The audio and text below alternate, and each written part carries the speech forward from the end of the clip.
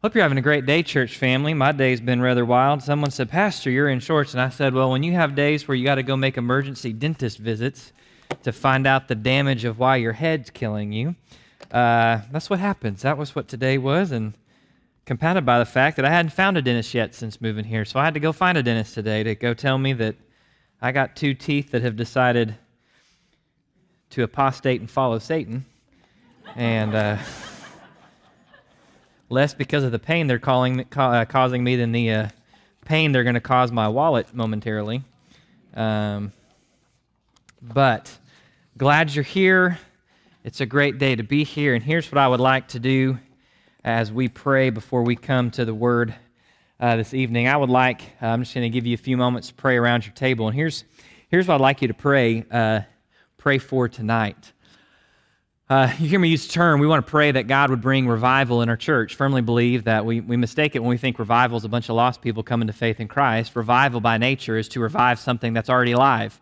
Lost person's not already alive. They need awakening, salvation. We need revival.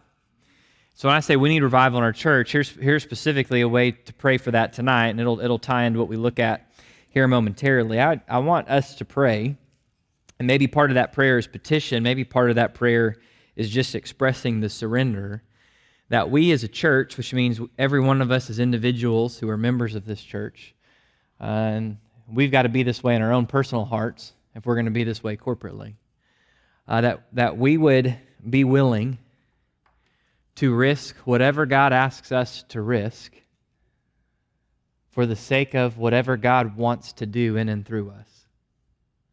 That we would hold nothing closely but Christ. That we would love Him truly and deeply. And whatever He would demand or ask of us, so that His will would be done both in us and through us, that we would get out of the way and get on our knees. So, if you just pray around your table here for a few moments, and then I will pray us into as we look at the fourth journey of Paul's journey to Rome tonight. So let's pray.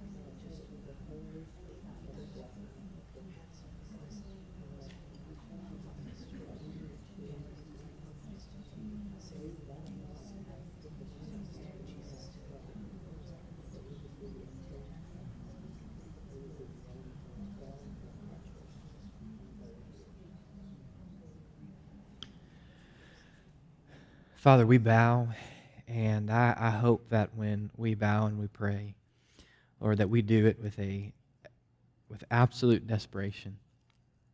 You are our only hope, and that we do it with absolute confidence, because we're your sons and daughters. So, Lord, as we open up your word tonight, open our eyes.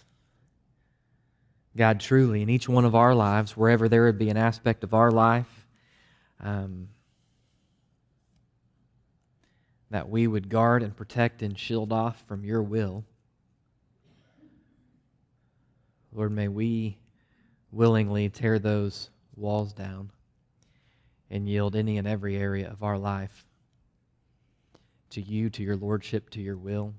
Father, when it comes to us as a church, may there be nothing that we hold dear other than you at your word. And may there be nothing that we're not willing to risk, to give, to lay down, to walk with you step by step. To be found as a church prostrated in worship at your feet, because we've taken you at your word, we've trusted you at your word, we've followed you at your direction, and not found 10 or 20 feet away thinking we were following you.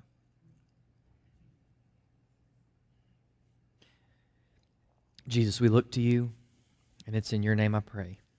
Amen. Okay. We have been walking through the New Testament, and I am pretty positive we are going to finish this overview of the New Testament next week. Fairly positive. Which is brilliant timing, because then it's spring break for some, for others it's life as usual. Thank you. There you go. Hey, we are picking up. So we finished last week. We finished walking through Paul's third missionary journey. This missionary journey will take him likely around 5 years. It's going to be in this time during this missionary journey. He'll spend 3 years at Ephesus, which is outside of his early ministry. Down here, it's the longest he stays at any spot in his missionary journeys. He's going to end this time, you will see that he writes the letters to 1st and 2nd Corinthians, the letters to Romans, and interestingly, in that letter to Romans, he says there that he has never, he did not have anything to do with the founding of the church at Rome, which is also fascinating. The founding of the church at Rome, neither Peter nor Paul have anything to do with it. Founding the Roman church was there before either one of them got there. And I simply say that of reference because the modern-day Roman church, which we know historically is the Roman Catholic Church, lays everything about the prominence of the Roman church at the feet of Peter, and the Roman church was started way before Peter ever got there. We'll come back around to that. But he writes that Roman church, and he says, I've heard of you, I know of you, I'm writing this letter to you, and I want to come and engage in ministry there in Rome with you. Rome being the epicenter. That is the capital of the ancient world, the epicenter of everything. So Paul writes that during this third missionary journey. He's going to make his way back here. Now, if you'll remember, as he starts to make his way back to Jerusalem, there's several passages in Acts where it says that the Holy Spirit was testifying to Paul that if he goes back to Jerusalem, he will suffer at the hands of the Jews. Paul knows this. When he gets to Ephesus, he and the Ephesian pastors, the Ephesian elders, they have this tearful time of prayer where they acknowledge this may be the last time they see him. When he is there in Miletus, in chapter 21 is where we're about to pick up. We're going to pick up in verse 15, but where he's there in Miletus, chapter 21, verse 11, coming to us, this prophet named Agabus took Paul's belt, bound his own feet and hands. So it's quite crazy language. He comes up to Paul, takes his belt and ties him up like a roped calf. And he says, this is what the Holy Spirit says. In this way, the Jews at Jerusalem will bind the man who owns this belt and deliver him into the hands of the Gentiles. When we heard this, we, as well as the local residents, begged Paul not to go up to Jerusalem. Then Paul answered, what are you doing, weeping and breaking my heart? For I am ready not only to be bound, but even to die at Jerusalem for the name of the Lord Jesus. And since he would not be persuaded, we fell silent, remarking, the will of the Lord be done. And so from that moment, it says this, after these days, we get ready and started on our way to Jerusalem. Some of the disciples from Caesarea also came with us, taking Mnason of Cyprus, a disciple of long standing with whom we were to lodge. After we arrived in Jerusalem, the brethren, that's the church, received us gladly. And the following day, Paul went in with us to James. Remember, that's James, the half-brother of Jesus, the writer of the letter of James, which we've been walking through, and we're going to finish this Sunday. That's James, all the other elders, the other local pastors there in Jerusalem. And after Paul greeted them, he began to relate one by one the things which God had done among the Gentiles through his ministry. Now remember, it's been years since he's seen these people. He's gone on this journey, and he's telling, let me tell you firsthand of what I'm seeing, the churches that have started, the ways that people have believed, the movements of God. And here's what it says, when they heard it, they began glorifying God. Their response was this response of praise. Look, the gospel is going out. It's going out into the Gentile world. People are responding and turning to Christ and coming. But then they say this, you see, brother, how many thousands there are among the Jews who have believed, and they are all zealous for the law. And they have been told about you that you're teaching all the Jews who are among the Gentiles to forsake Moses, telling them not to circumcise their children or walk according to the customs. What then is to be done? They will certainly hear that you have come. Basically saying, there's a bunch of Jews you've hacked off. And they're going to hear, you're here. What are we going to do about it? So they come up with this plan. Paul's going to go up with a couple men, and I'm going to summarize a little bit here. He's going to go up to the temple. He's going to go through the rites of purification there. He's going to walk through it. And look in verse 27. When 7 days were almost over, the Jews from Asia, upon seeing him in the temple, now catch that's clear, the Jews from Asia. So you've got Jews who are from this region, this yellow region, notice Asia. This is going to include Laodicea, Hierapolis, Ephesus, Pergamum. You're going to have Miletus. All this area, likely you're going to have some overflow from Antioch and Pisidia. So these are going to be some areas where you're going to have some, what we've already seen in the book of Acts, harsh opposition. Well, some of these Jews are down there and they recognize that's Paul. And they say, men of Israel, come to our aid. This is the man who preaches to all men everywhere against our people and the law in this place. And besides, he's even brought Greeks into the temple and defiled this holy place. You remember the temple? You got the court of the Gentiles. Paul would have been in the court of the men. Gentile men and women could not go in there, which they had, and it says in verse 29, it says they had previously seen Trophimus, the Ephesian, in the city with him, and they supposed. So they made this assumption that Paul's brought him in there. It's not actually true. And then it says this, the whole city was provoked. The people rushed together, and taking hold of Paul, they dragged him out of the temple. Immediately the doors were shut. They were seeking to kill him. And a report came up to the commander of the Roman cohort that all of Jerusalem was in confusion. So at once he took some soldiers and centurions, they ran down to them, and when they saw the commander and the soldiers, they stopped beating Paul. And the commander came up, took hold of him, ordered him to be bound with chains, and he began asking, what has this man done? But among the crowd, some were shouting one thing and another, and when he couldn't find out the facts because of the uproar, he ordered Paul to be brought to the barracks. So here's this situation. These Jews from Asia see Paul, and they launch the riot rallying cry for the mob, and the Jews come and they just start beating the tar out of Paul and taking him out, and it is such an uproar. I mean, you catch the language. It's not, hey, there's a scuffle down at the temple. The whole city's up in arms. And so you've already got amongst the Jewish people a zealot movement that is about 13 years away from bringing absolute ruin and destruction upon Jerusalem. You've already got, in fact, they mentioned, the commander mentions later, asking Paul, trying to figure out who Paul is. Hey, are you the one who took some assassins out into the wilderness? And Paul's like, nope, not me. You have this chaos, and the Jewish soldiers rush down there, and you catch the deal. The people start beating Paul once the soldiers show up, but it is so loud and such a ruckus, the soldiers can't get an answer. They don't know who he is. They don't know what he's done, so they pull him back to the barracks for safekeeping. And so Paul, once they pull him back, he says, I'm a Jew of Tarshish in Cilicia, a citizen of no insignificant city. I beg you, let me speak to my people. So the soldiers give him permission. Paul stands on the stairs, motions to the people with his hand, and there was a great hush. Then he spoke to them in the Hebrew dialect, meaning in the Hebrew language. And when it says in verse 2 of 22, when they heard he was addressing them in Hebrew, they became even more quiet. And this is the first of 4 different times in the next several chapters that Paul is going to recount a good chunk of his testimony, attempting to drive home the fact that he is not guilty of some crime punishable by death, but he's not just a Jew, but go back to that resume. He's a Jew of Jews. He's a Pharisee. He's come through all this. There's nobody more qualified to be able to go through the law and say, let me show you Jesus is the Christ. So he's going to go through and do this. Of course, the Jews, it's going to just hack them off.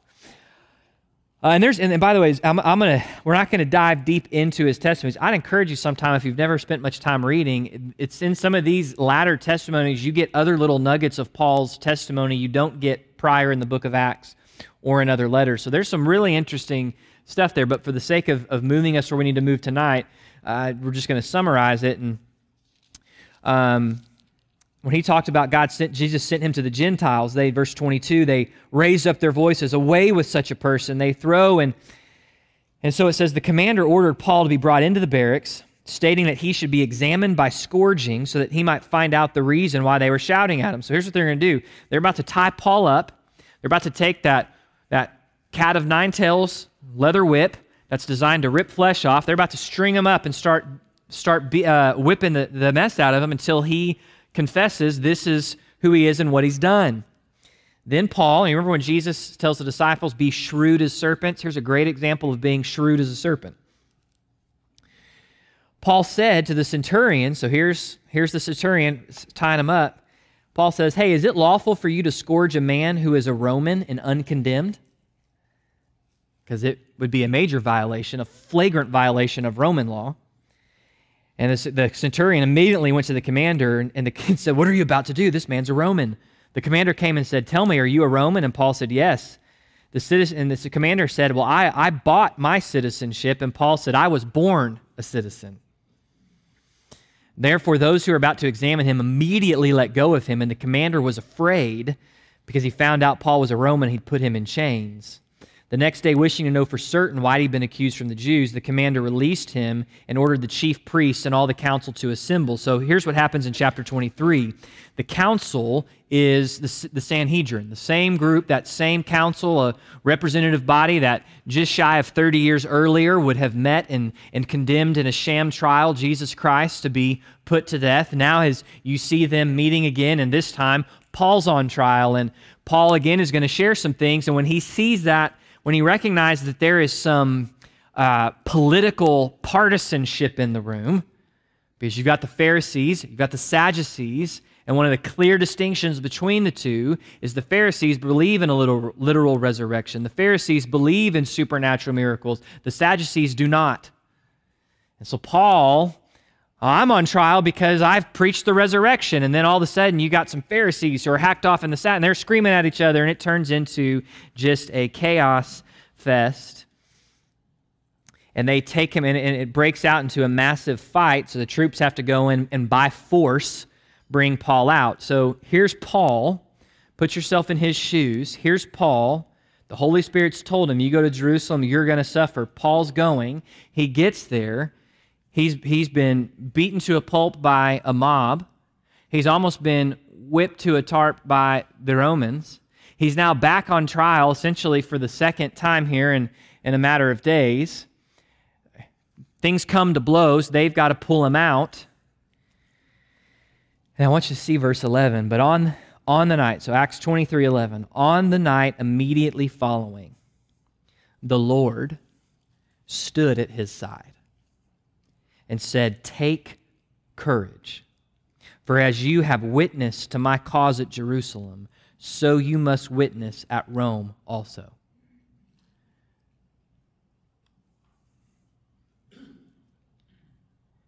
It's interesting because there is a major emphasis in the New Testament on the fact that Jesus is seated at the right hand of God.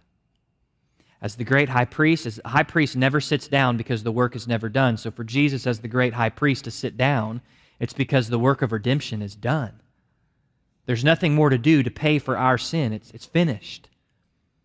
Jesus drank the cup of wrath. Jesus drank eternal hell in full on our behalf. He's seated at the right hand, the place of honor, of power. He's the one who's been glorified above all things. In recognition of who he is, not because he earned it, but because he already is it. He already deserves it. It's a recognition. But there's a few key spots where Jesus is seen standing, and all of them are connected to individuals who are suffering for the cause of Christ.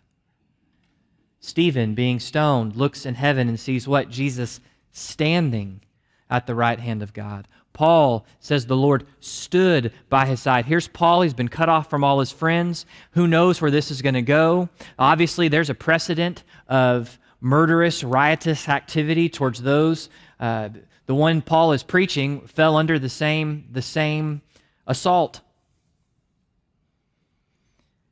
Yet the Lord stood with him.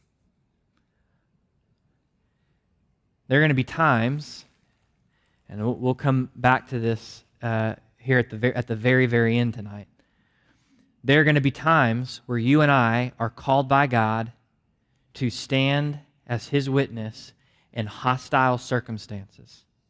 And there's going to be times you and I are called by God to stand as His witness in hostile circumstances, and from a physical standpoint, we will be alone. There will not be other believers around us.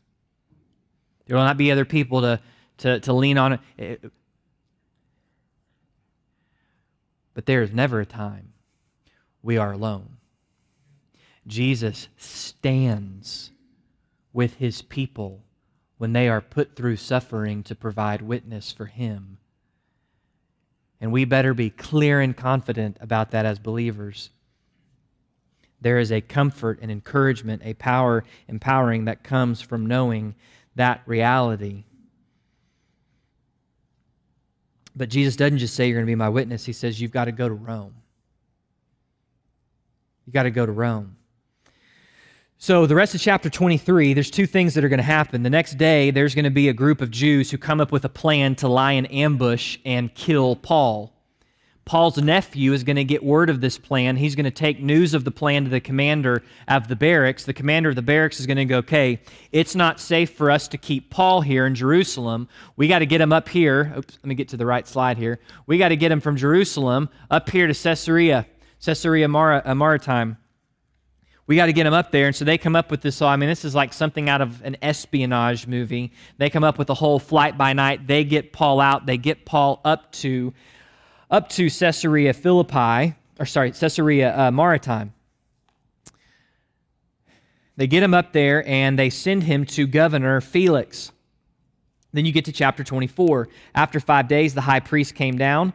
So they come down, they come up, and the high priest is going to get before Felix, and he's going to say, hey, he said, but that I may not weary you any further, I beg you grant us by your kindness a brief meeting. We found this man, I love this, 24 verse 5. We have found this man a real pest and a fellow who stirs up dissension among the Jews throughout the world, a ringleader of the sect of the Nazarenes. He even tried to desecrate the temple. We want to judge him according to our own law. And so it goes up. They want to get Felix to give Paul back so they can try him and put him to death.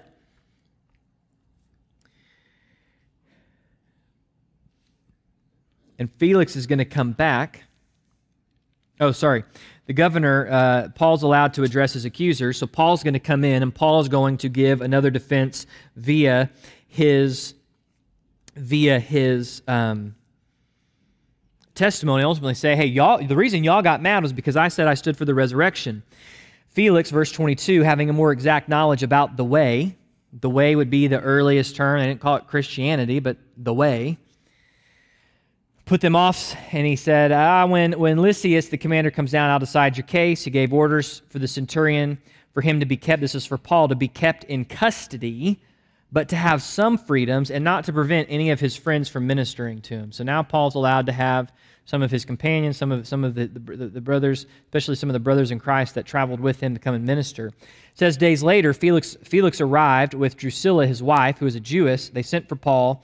They heard him speak about faith in Christ Jesus. But as Paul was discussing righteousness, self-control, and the judgment to come, Felix became frightened and said, go away for the present. When I find time, I'll send you. He says, Felix's heart's getting convicted, and he's starting to feel uncomfortable, and he says, take him away for now. I'll call you back. And then it says in verse 26, at the same time, too, Felix was hoping that money would be given to him by Paul. So Felix is like, I'll just get Paul to buy himself out, which Paul doesn't do. Now, I don't know if Paul possessed the means to do it or not. What's clear is Paul didn't do it. He either couldn't do it, or even if he could do it, he didn't do it. But it's interesting. Therefore, Felix also used to send for Paul quite often and converse with him. It's fascinating. Doesn't say that Felix came to know Christ, but Felix, they would call for him and have conversations. But look at this. After 2 years had passed, Felix was succeeded by Porcius Festus, and wishing to do the Jews a favor, Felix left Paul imprisoned. So here's the reality. Paul goes down here, has a couple crazy days in Jerusalem, has a joyous reception by the church, has some horrible days at the hands of the Jews. He is snuck out and gotten to Caesarea Maritima. He is given a defense. Jesus is standing with him, has told him, you got to go to Rome to testify to me, and now 2 years have gone by. 2 years where he's been under custody. He is allowed some fellowship with other believers, but 2 years. And where we're about to get to is going to be another year. And I emphasize the 2 years because there are going to be times that Jesus also prompts you and leads you and lays something of his will on your heart. And most of us, if you're anything like me, and I assume that the way I'm wired in this is probably just more common for human, I feel like this is something God wants me to do, therefore it must happen tomorrow.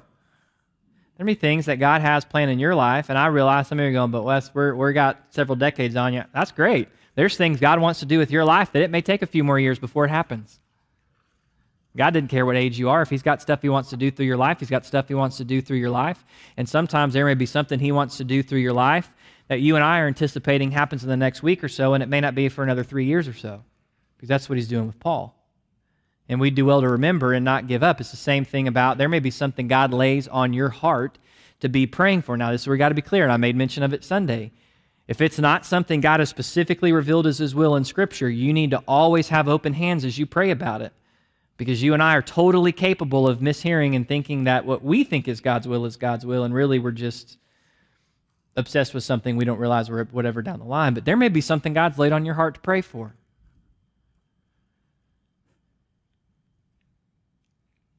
And it may really be God who's laid it on your heart to pray for it.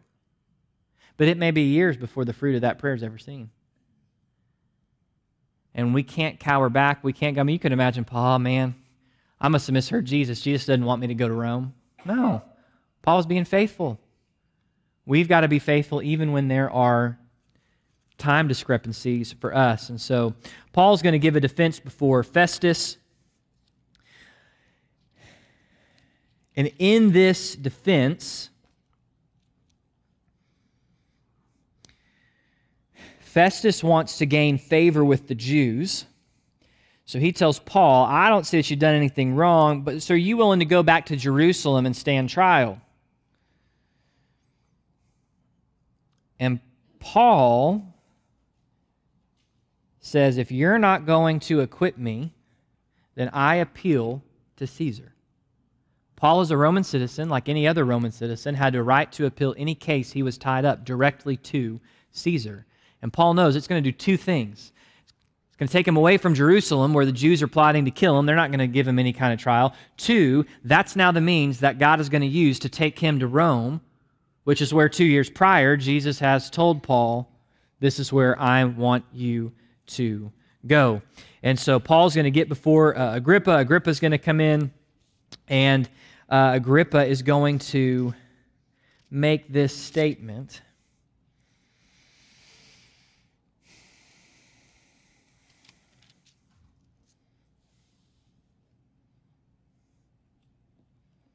Paul's going to give his defense in chapter 26. And look at the end of chapter 26. King Agrippa stood up with the governor and Bernice and those who were sitting with him. And when they had gone aside, they began talking to one another, saying, "This man is not doing anything worthy of death or imprisonment. He is guiltless."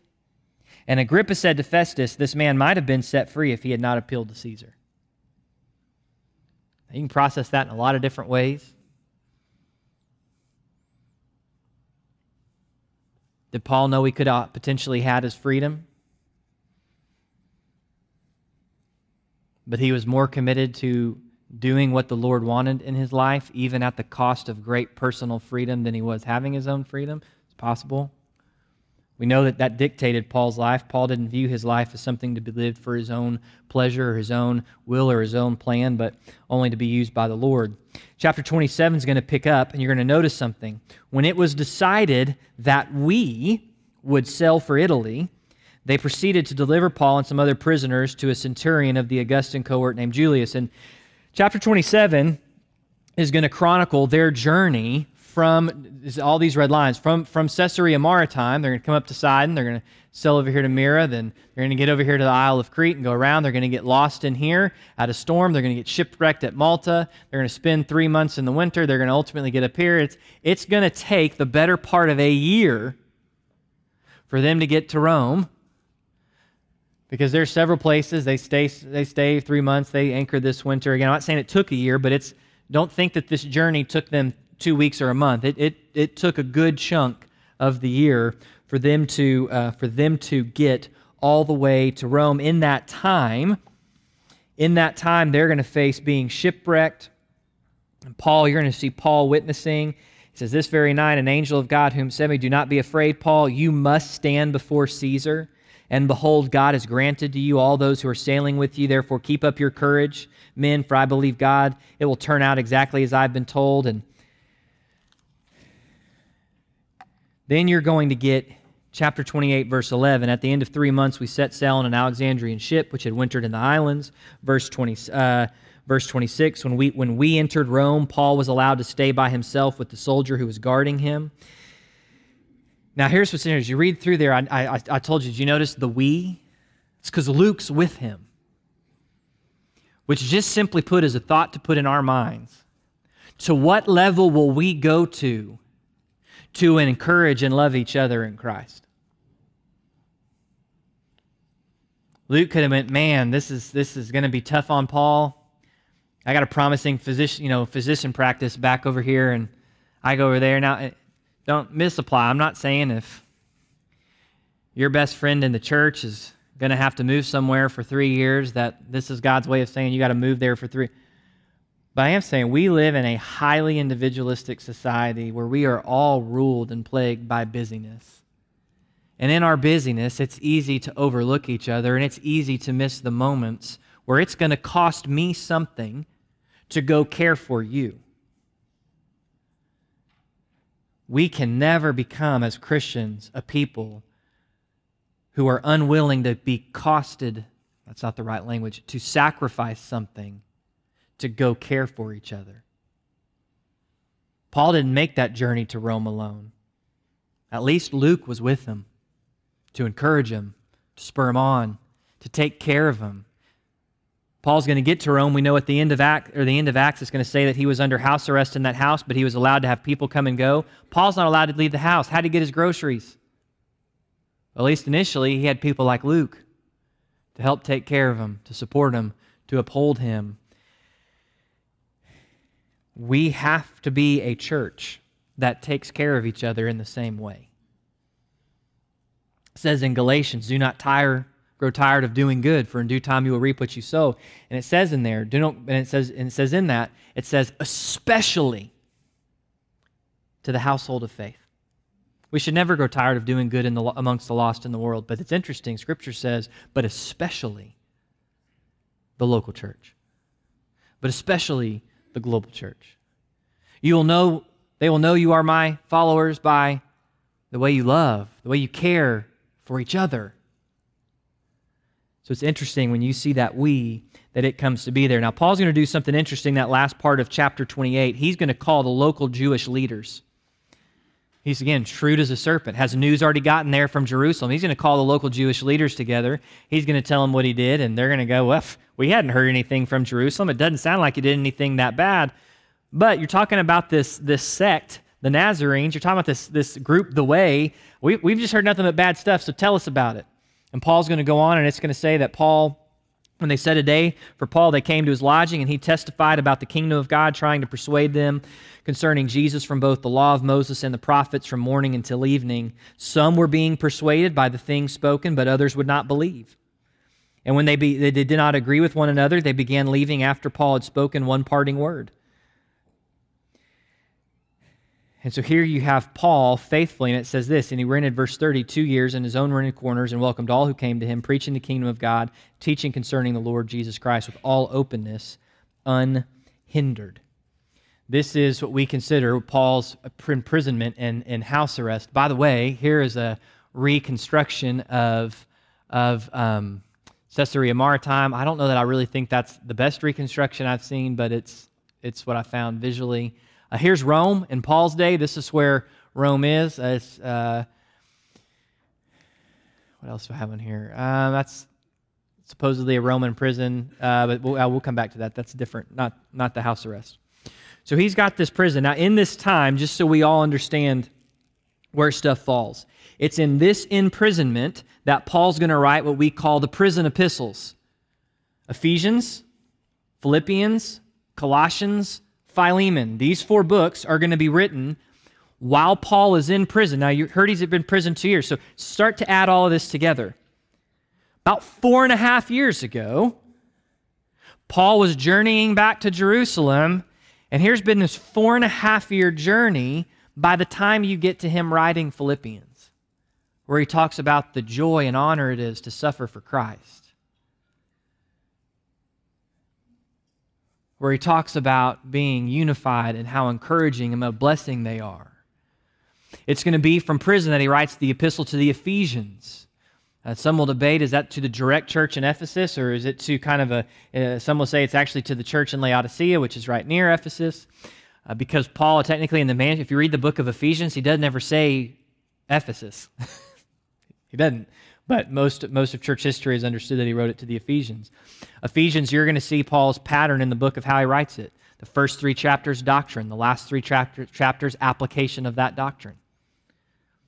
Which means you can't ever separate. When we talk about the truth, you cannot separate. Well, Pastor, just tell me what to do. Well, sometimes we need to be told what to do. But sometimes you and I aren't going to know how to do what we're supposed to do if we don't have a clue what we're supposed to actually believe. So Paul says, here's what you believe. Now here's how it impacts how you live. This is the foundation for it. He writes Ephesians, I'm not for the sake of time going to summarize each letter, but Ephesians, Philippians, Colossians, Philemon. Now Philemon is interesting. Philemon is one of the most personal letters Paul writes. There has been a slave of Philemon. Philemon's a Christian man. There's a slave, Onesimus, who's run away, and in the course of his running away has come to faith in Christ, and he and Paul have linked courses in Rome, and Paul's going to send him back to Philemon. But the nature of Philemon's letter is, hey, Philemon, welcome him back, and because of what you understand in the gospel of Christ, free him.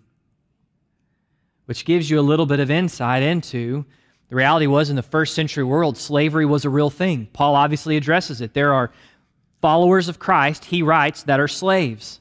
And he tells them, if you're going to follow Jesus and your lot in life as a slave, you're not to try to kill your masters, you're to honor your masters, even if they're horrible.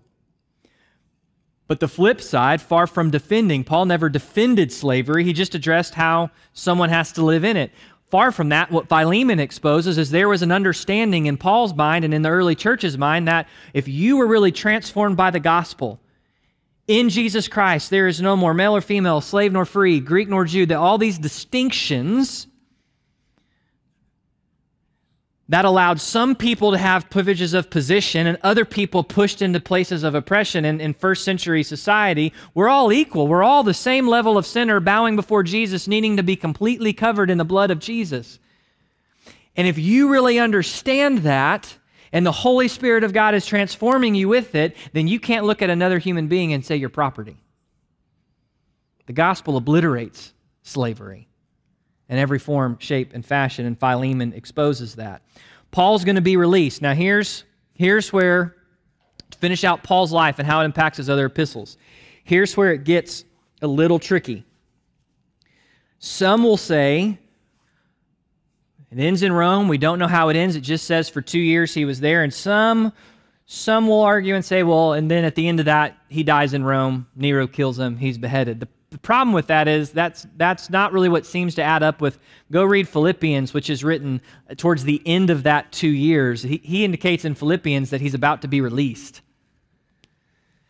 In addition, when we know that kind of prison he's in, and when he's in prison about to get killed, he's not under house arrest. So, what is generally widely expected is the end of Acts here. Remember, the end of Acts, this is the end of kind of your descriptive history narrative in the New Testament. The rest of the New Testament is epistles.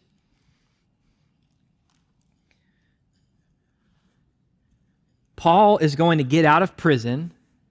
There's a couple theories. Some say that he went back and spent several more years ministering back here.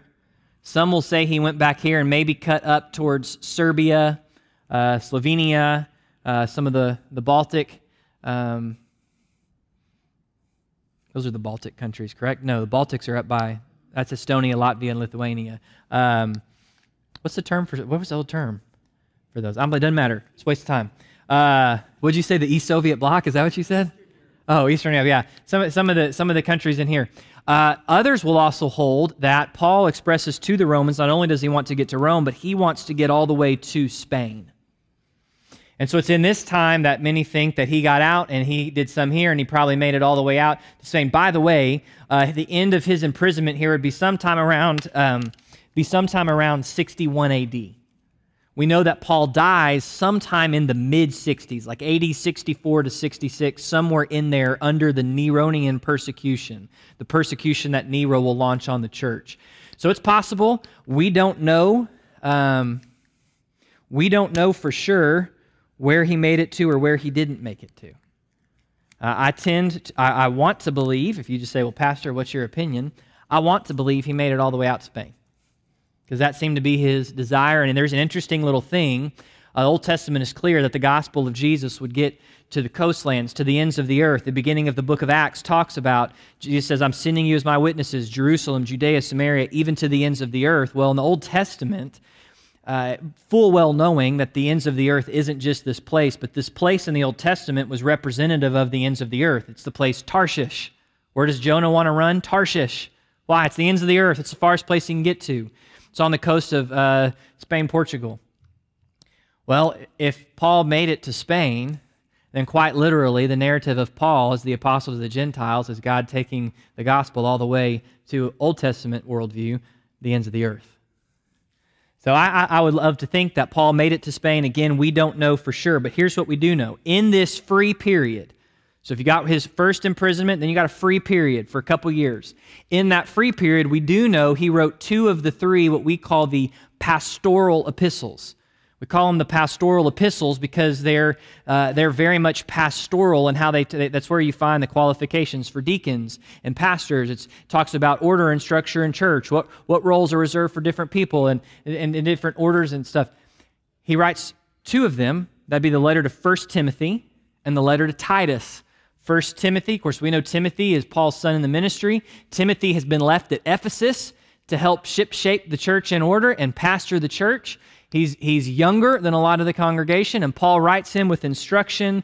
Don't look down on your youth, set the example. He writes them with instruction. These are the qualifications for pastors, for elders. The pastoral epistles, there's a lot of stuff that's hot topic in church work today because the pastoral epistles argue that those two offices in the church are reserved for those who are men in the church, and that's all sorts of stuff today. You find the pastoral epistles. You find in Titus is going to present a picture in Titus chapter 2 of what we have to strive for as a church.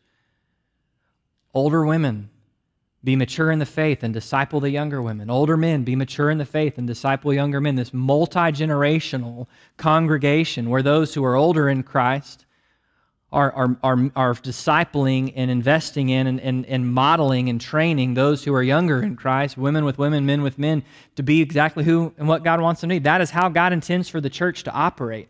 So just for the side note, when we as churches operate in ways where it's impossible for the older people and the younger people to ever mix and know each other, we are denying the order of church that God outlined in Titus chapter 2.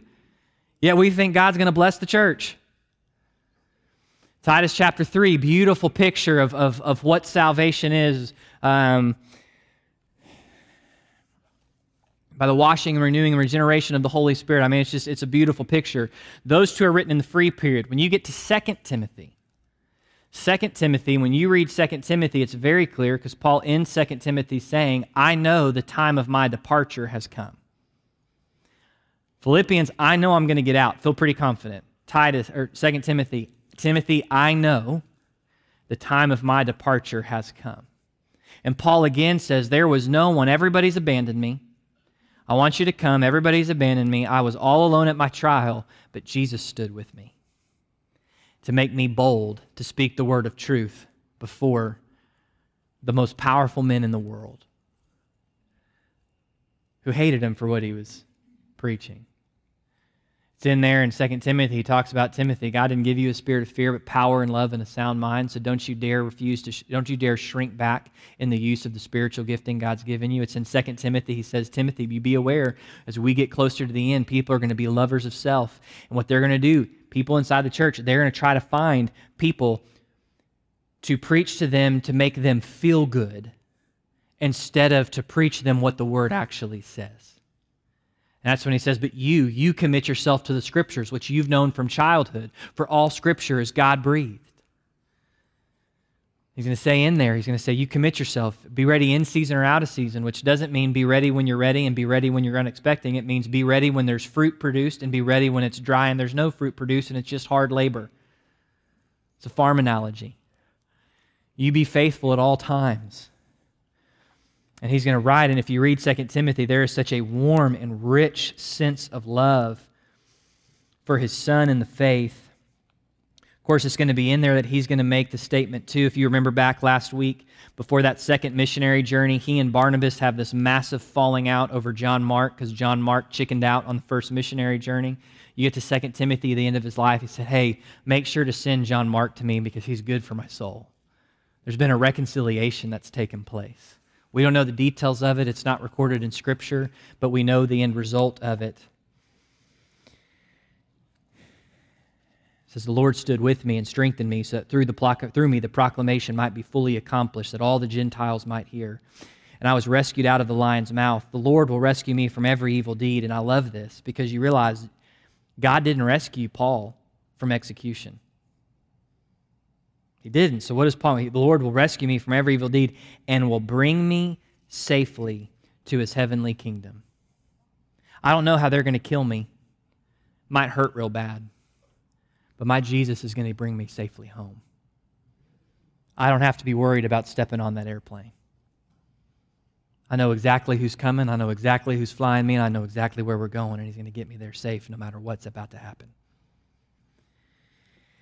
And so with that, you come to the end. Acts describes this theological history. You come to the end of Paul's life. That's where the letters he writes are filled in there. There's a couple other letters we'll look at next week and kind of the rest of what happens in that first century as the New Testament is wrapping up.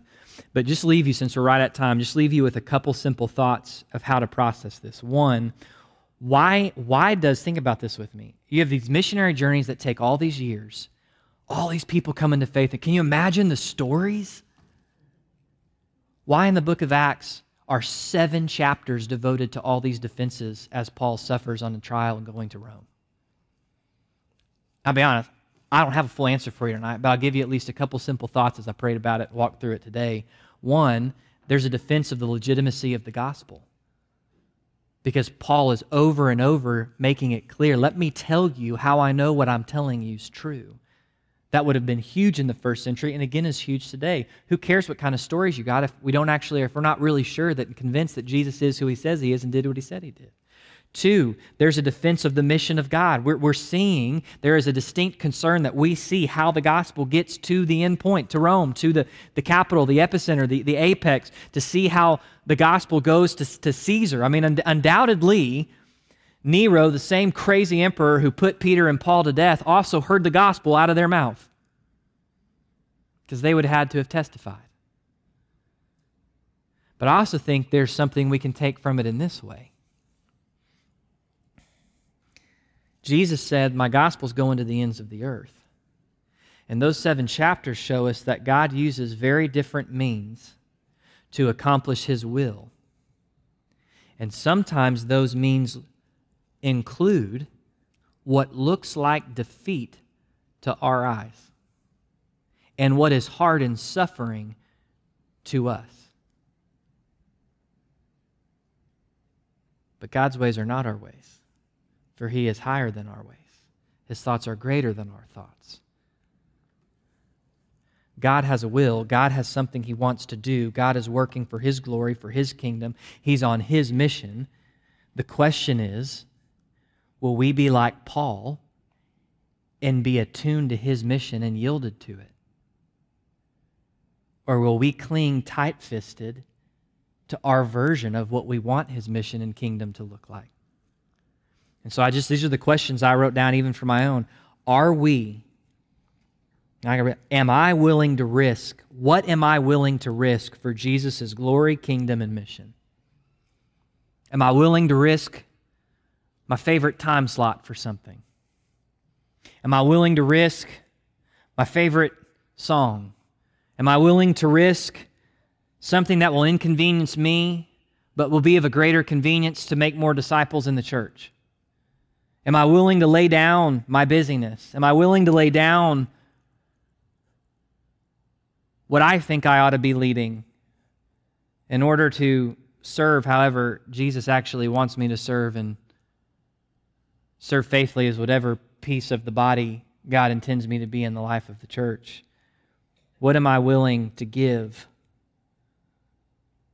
Time, financially, of my heart and soul to care for people, because I got news. We're messy. We weigh a lot to take care of each other. You can't take care of each other without giving a pretty good burden. What am I willing to risk, lay down, and give? Paul said, I don't account of my life as anything, only that I may run the race and finish the course. The language he uses in 2 Timothy, I am now being poured out as a drink offering, and the time for my departure has come. I have fought the good fight. I have finished the course. I have kept the faith. And church family, that's what I want in my life. That is what I am praying that you will want in your life. And that is what I hope and pray we will be as a church. That when we stand before Jesus as a church, we can do it with joy and confidence because we ran the race, we fought the fight, we kept the faith, and in the future there is laid up for us a crown of righteousness. So this is Paul's life. Appreciate you being here. We'll finish out the New Testament next week. And to do that, there's a couple other things that happened in the first century Scripture alludes to you need to know, as well as, what happened to the rest of the apostles? All we've talked about is Paul, and we know Paul gets beheaded in the mid-60s AD, and actually that spot in Rome, if you ever go to Rome, there's a chapel built on it, and that's whatever, because it obviously doesn't look like it, but what's cool is outside of that chapel, it's outside the old Roman wall, outside of that chapel, the pathway leading up to that chapel, there's about 6 foot wide by probably 14, 20 foot long set of stones that are interlocked together that have like a hotel chain guard around them you're not supposed to walk on. Those are the original first century stones of the road that Paul walked the last few steps of this life on earth in before the Lord took him home. They're there. I wasn't able, all my, because of laptop switching and moving and stuff like that, all my great pictures are at home, so I don't have a picture for you. I'll have to try to snag it next week, but it's there. I remember just sitting, who cares about the chapel where supposedly that's built, there wasn't a chapel here when it happened, but just to stand and realize, Paul walked those steps, breathed a couple more breaths, and the Lord took him safely home. But there's some other things that happened. What happened to the other apostles? Where do they go? What about the other letters? Hebrews, James, 1st, 2nd, 3rd John, Revelation. What about those? We'll look at that next week after the church business meeting. Let me remind you, if you're willing, please be in prayer about how to sign up for sports camp. And I forgot to say this Sunday, one of the awesome things about getting to do sports camp this summer is that it is 6 to 9 in the evening, which means all of you who work can volunteer. Because I will tell you this, for us to do this, the opportunity that sports camp presents us to reach new kids and families in this community who would never darken the doors of a church, it will take the entire effort of our church to do it. Truly, it will. I'm not trying to just pastorally exaggerate to manipulate you into doing something. So please be prayerful how you can volunteer and be a part. There is a role for everybody, I promise. If you say, Pastor, what are all those roles? I'm going to say, talk to Chris Gary, who I think must have left this card so I'd remember to say something tonight because I found it on the pulpit here. But love you, church family, excited. We're going to finish out James this Sunday and time to have Lord's Supper the following week. By the way, we are 6.5 weeks from Easter, so we're just moving straight along in 2023. Let me pray and we'll get going. Jesus, thank you for every brother and sister in this room. God, may we be a people. You are so gracious and patient. Because I'm sure every one of us, if we really start to unfold the curls of our heart, we'll find things we're not willing to risk. And you've been patient. You continue to be patient, Lord, and we're grateful for that. But God, we want to joyfully risk whatever you would call us to risk. To give up whatever you'd call us to give up, to give whatever you'd call us to give, to be a part, Lord. The reality is suffering is never fun or easy. But Jesus, Paul walked the way he walked because of a joy that was in his heart, not just because of a duty. So, Lord, may we know your joy, your love, your peace, your patience, your goodness, your kindness, your faithfulness, your gentleness, your self-control. Holy Spirit, may we walk in you. Open doors before us this week. Thank you so much for the church family that you have given us. God, and may we be faithful that when one of us gets taken by a ridiculous ship voyage to Rome, that those of us whose hearts you stir, we'd go right along for the ride to encourage and take care of them.